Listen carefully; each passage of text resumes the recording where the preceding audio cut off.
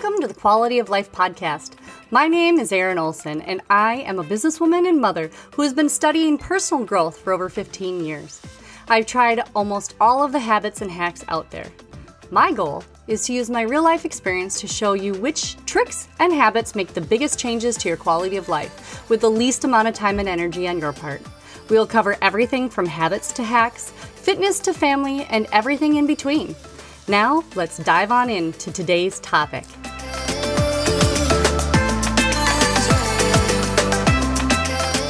Hey guys, welcome back to the Quality of Life podcast.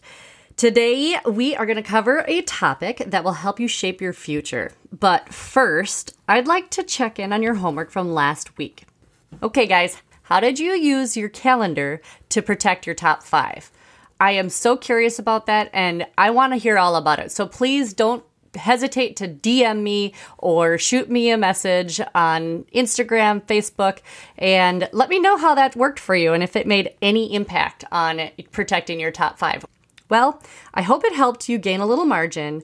We're going to expand on taking control of your calendar in just a few episodes. But today, I want to talk to you about a superpower you probably don't even know you have. The words, I am. Have you ever really thought about who you are? Like, I am, state your name. Well, that's not really who you are. I know we all have an idea about who we are. We call it our identity. We label ourselves as who we are or let others do it for us. But did you know you have the power to change your identity? Ed Mylett has a really interesting take on this. In a recent live event that I was at, he said, "Your identity is nothing more than the collection of memories and stories about your life. The extent to which those stories serve you is the meaning that you took from those events. They can either limit who you can be or how happy you are." Quite interesting, huh? In his book, The Power of One More, Ed says, here's the paradox about identity. Most people know they could improve their life significantly if they change their identity. However, many people aren't willing to take the necessary steps, even when it's in their own best interests. When I read that, I knew I had the power to change me, and so did everybody else. So why aren't people doing it? That is the reason why I am on a mission to help you guys. I have revised and morphed my own personal identity so many times over the years, and I'm always trying to improve. So I want to share why you should too, and how to go about doing it. Why you should change your identity. Okay, your identity is basically like the thermostat of your life. It regulates your self-worth. If you believe that you are a 75-degree person, living a lukewarm life, that's what actions you're going to take to preserve that. So say you're a 50-degree person where your identity is based on you being a, quote, loser or a really bad self-esteem. You're going to live your life that way. You're going to make choices that are going to help support that. Now, if you have, like I am trying to have, 100-degree thermostat, I'm going to live my life trying to always get hotter and better and faster. So your identity is going to regulate your self-worth. And it's going to help you continue to be the person who you've been because it's easy and safe. Now, studies show that most people get about 30% of their goals, but they get 100% of their standards. So what does that mean? How many times have people said, maybe you just got to lower your standards. Maybe you're trying too hard, blah, blah, blah. Those people are 75-degree people. No offense, but they aren't the people that are listening to this podcast. They aren't the people who want more. You should never lower your standards. You can adjust them, but don't ever lower them. Because your identity is always going to keep you within a few degrees before you get uncomfortable enough to revert back to the person you've always been. This works either way in every part of your life, like your weight, your financial situation, your physical situation, the way that you think spiritually. This is the thermostat that is going to regulate everything that you do in your life. The words that we say have so much power. There's a really great book by Trevor Moawad, It Takes What It Takes. This book is a performance type book. He is a trainer and coach, and he gets into the mental part of athletes and stuff, but it really pertains to everyday people too. He talks about how negative thinking, when you say it out loud, is 40 to 50 times more powerful than positive ones. Oh my goodness. Did you hear that? If you say something out loud, it is 40 to 50 times more powerful than a positive thought. So you better choose your words about yourself wisely.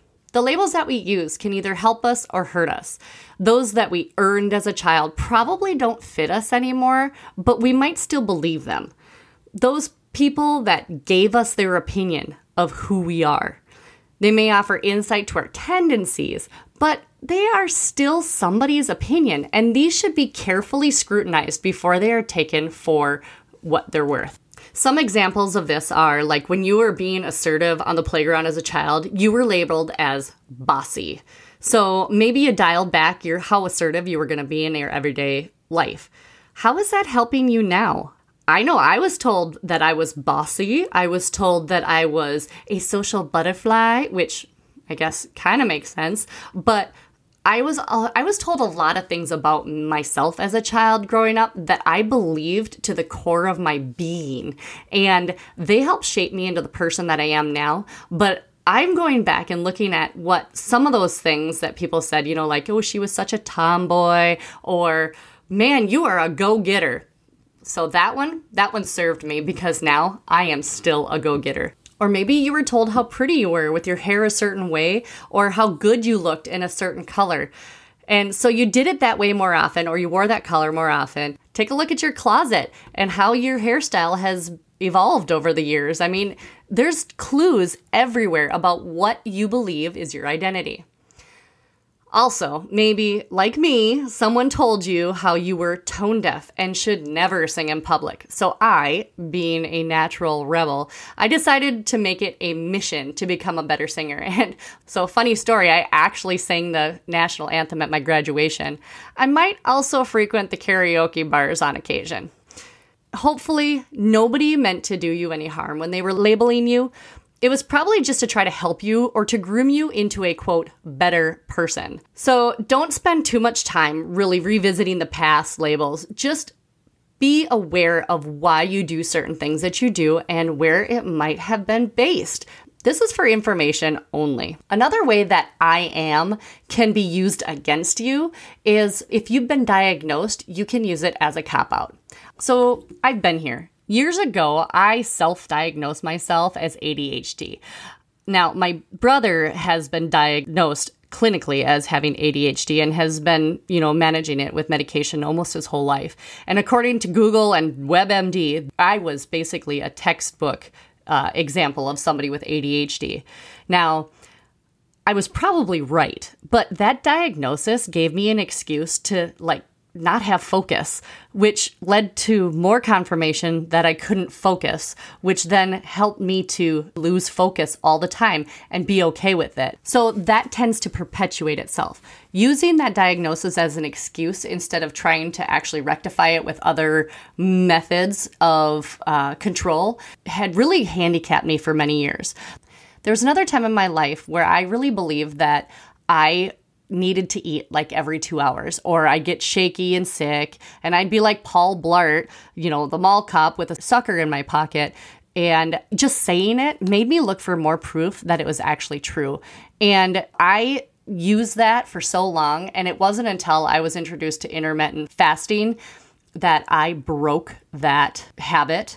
And I have proved to myself that I don't get shaky unless if I don't eat every 2 hours. But man, that controlled so much of my life. We used to go on road trips for work, and I used to have to stop or have snacks in my armrest at all times. And just breaking through that self-diagnosis, really changed my life. And I broke all of those barriers to me knowing that I could do something different. Just saying it made me look for more proof that it was true. And if you talk to any person who has ever taken a statistics class or is a statistician, they're going to tell you how easy it is to actually bend the facts to prove whatever you want.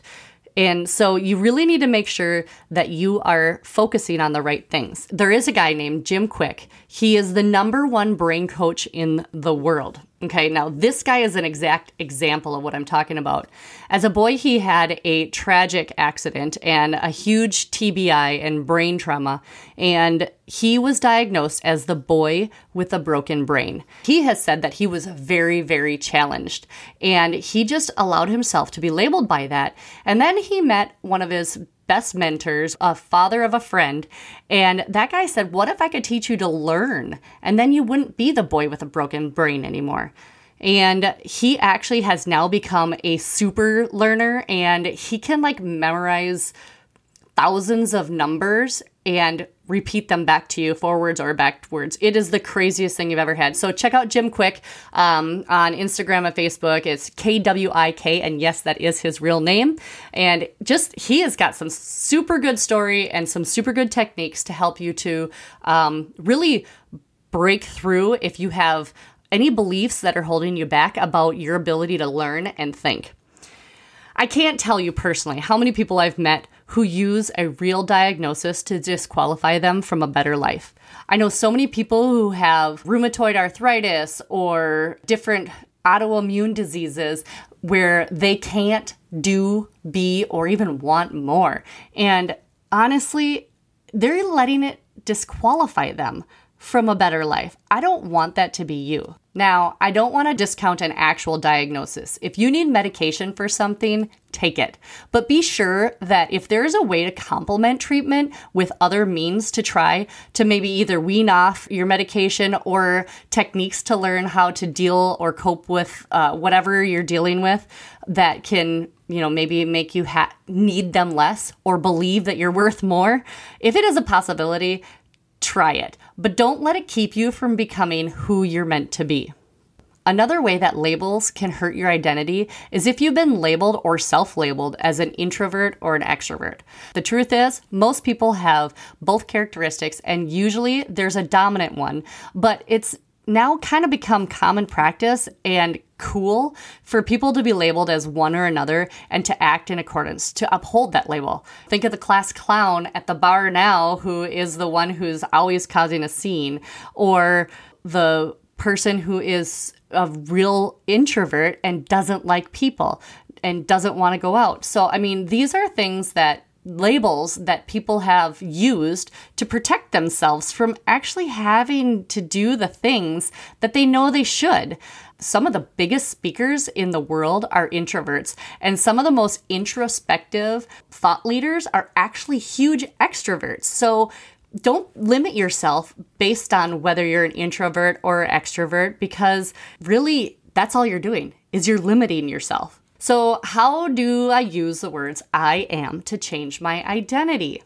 No, I am not talking about affirmations like I'm good enough, I'm smart enough, and gosh darn it, people like me, like some Saturday Night Live skit. They don't work because, deep down inside, you don't believe it. You can make up a believable affirmation that you can say daily or hourly. Well, you can use different words that really do help you remind you who you want to be or who your new identity is. So, like I talked a few weeks ago in one of the podcasts about me identifying as a non-smoker to quit smoking or to quit complaining so that I was a more positive person. I have used just little sayings that pop up on my phone or Post-it notes on the wall my whole life, basically, to help remind me of who the person I'm trying to become is. I have a little thing that I write in my journal every morning, and I'll tell you a simplified version of it just to give you an idea of how you can actually use affirmations to believe that you are who you say you want to be. So every morning I write, I am blessed, I am strong, I am healthy, I feel great. I am seeing my dreams come true. I am on the right path to where I want to be. I am being used for God's purpose today and being led to my purpose. Today is going to be an excellent day. So just as simple as that is, you can add words that you actually believe, like today is going to be a great day. That can be your whole affirmation. Or I am strong. If you're trying to become a healthier person, you can always say, I am becoming healthier, and use those words to really breathe life into your day. Along with self-talk, which is the topic of next week's podcast, we are going to use words to create our identity. The words I am is literally called an identifier. It is a statement of who you say you are, not how you act. Things like I am always late, or I am tired, I am so forgetful, I am broke, I'm clumsy, I am just not good enough. Those types of statements tend to perpetuate themselves. So when you say things like I am always late, you are going to continue to always be late. You're going to find proof that you're always late. And so then your brain is going to believe that you're always late, and that's just who you are. Now, there's a way to change that and tweak it just a little bit so that that does not become an identifier of you. Instead of saying things like, I am always late, say, I have been late. Or in the case of, I am tired, which we've all said that in the morning, change that to maybe, I feel tired. I know it's such a little tweak, but it completely changes the meaning of the phrase. You know, all of those things that I said are how you feel. They're not who you are. Be really careful and change the verbiage. Remember, anything you say out loud that's negative will have 40 to 50 times more power than thinking positively. So you really have to be careful about what you say. All right, guys, I have a little bit of homework for you this week, and it's really actually pretty simple, and I hope you guys do this. The first part of the homework is to use the I am words to breathe life into your day. Go back to episode number 2, The Gratitude Trick, at theerinolson.com/podcast, and make sure that you are using gratitude to pay attention to what you say. Anytime you hear the words I am coming out of your mouth, listen to what you're going to say next. And maybe think twice about it, about how you can reframe it to be something about how you are feeling, not how you are. The second part of the homework is to make up a believable I am to add to your journaling time. Now, just like I said earlier, every morning I journal and I put in my affirmations. And yours could just be as simple as, I am getting better, or today is going to be a great day. But I want you to write it down, and I want you to make it something that you can believe. And I want you to write it down or say it out loud every day. You can put a timer on your phone and have it go off like at noon, or whenever you feel like you might fall back into saying things like, I am tired. Instead, say, I have unlimited energy, or something like that. The third part of this week's homework is to decide who you really are, or who you really want to be, and use the words that describe him or her and what you stand for. Say you want to be a leader. Well, you're going to have to use different words to describe yourself.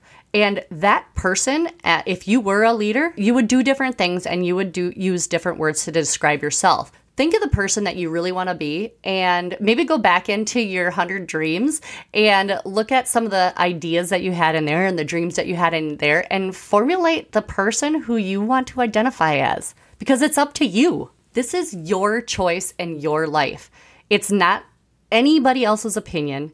And honestly, in a world where you can identify yourself as anything, why don't you identify yourself as who you want to be? Well, I hope I have armed you with the use of the 2 most important words you have. Remember, you are not what people have told you that you are. You are not how you feel. You are who you say you are. So use your words for good.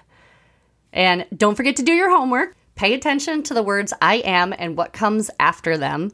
Make up a believable I am statement and add that to your journaling every day, and maybe put in a timer on your phone or a notification to remind you of the person who you are. And then think about who you really are, or who you want to be, and use the words that describe that person. If this podcast helped you realize how much power you really have, please share it and go give me a rating on your podcast provider.